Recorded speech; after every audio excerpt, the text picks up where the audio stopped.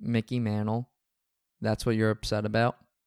Mantle makes $100,000 a year. How much does your father make?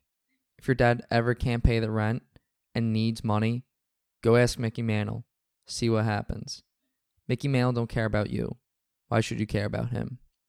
This is what Sonny, played by Chaz Palminteri, says to a young C in the 1993 classic, A Bronx Tale.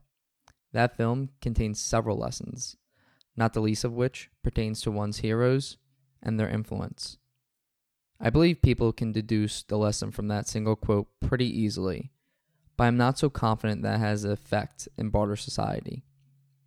The whole reason this comes to mind is rooted in the collapse of FTX and Sam Bankman-Fried, as well as the ensuing chaos.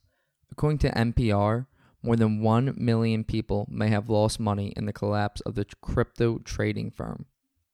But how did that happen? Not how did FTX collapse, which the Securities and Exchange Commission basically alleges was a foundation of deception, but rather, how did 1 million people buy into FTX? I believe some of it could have stemmed from a desire to diversify one's financial portfolio, saw it as a better return than typical investments, or one to get rich quick, but lastly, was told by someone else to do it. If someone were to show up at my door with diamonds that I knew were real, say, for half a market price, would I buy them? Probably not still, but not because it wouldn't be a wise investment, but rather because of a lack of trust. I don't trust this person who I had never met before in my life showing up at my door telling me about an investment I could be making today. Yet in reality, people do it every single day, including myself. Let's take a look at Tom Brady. Not too long ago, Tom Brady recommended the crypto trading platform FTX in a commercial. After watching that commercial, a New England man was set on where he would invest $30,000 of his money. As a New England Patriots fan my entire life, you can imagine the influence that Tom Brady would have, said the man from Connecticut. One could scoff and call that man a fool, and I would tend to agree. However, take the money out of it. That man made a decision based on someone else's word that he has most likely never met nor knows on any personal level. Now that sounds a lot more familiar. The point of this isn't to tear down one's heroes nor villainize the people someone may hold in a high regard, but to realize the reality. People we follow and admire are also fallible and have their own agendas.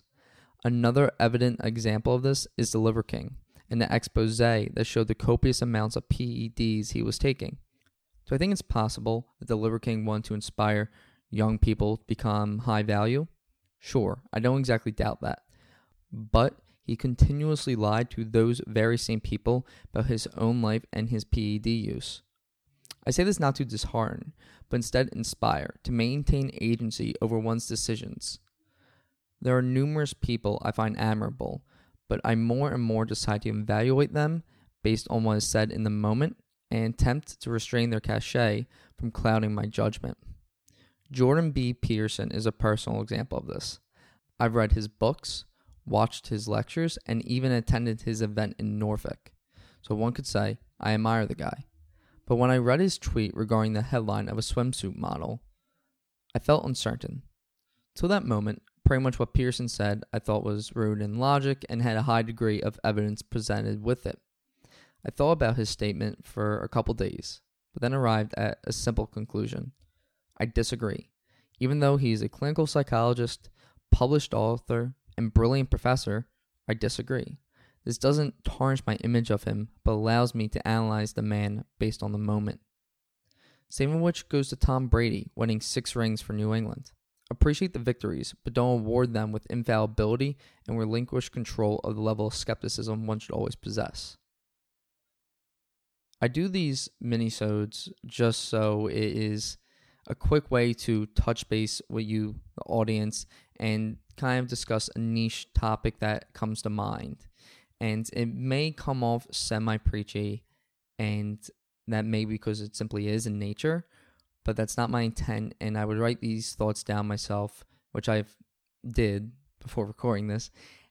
But regardless of writing those thoughts down, I more so want to share them with other people. I think this is the best way to do it. So I appreciate you tuning in. I appreciate your time. And if you have any recommendations or things you'd like to see in this upcoming season, please reach out. I'm very open to suggestions and feedback. So thank you.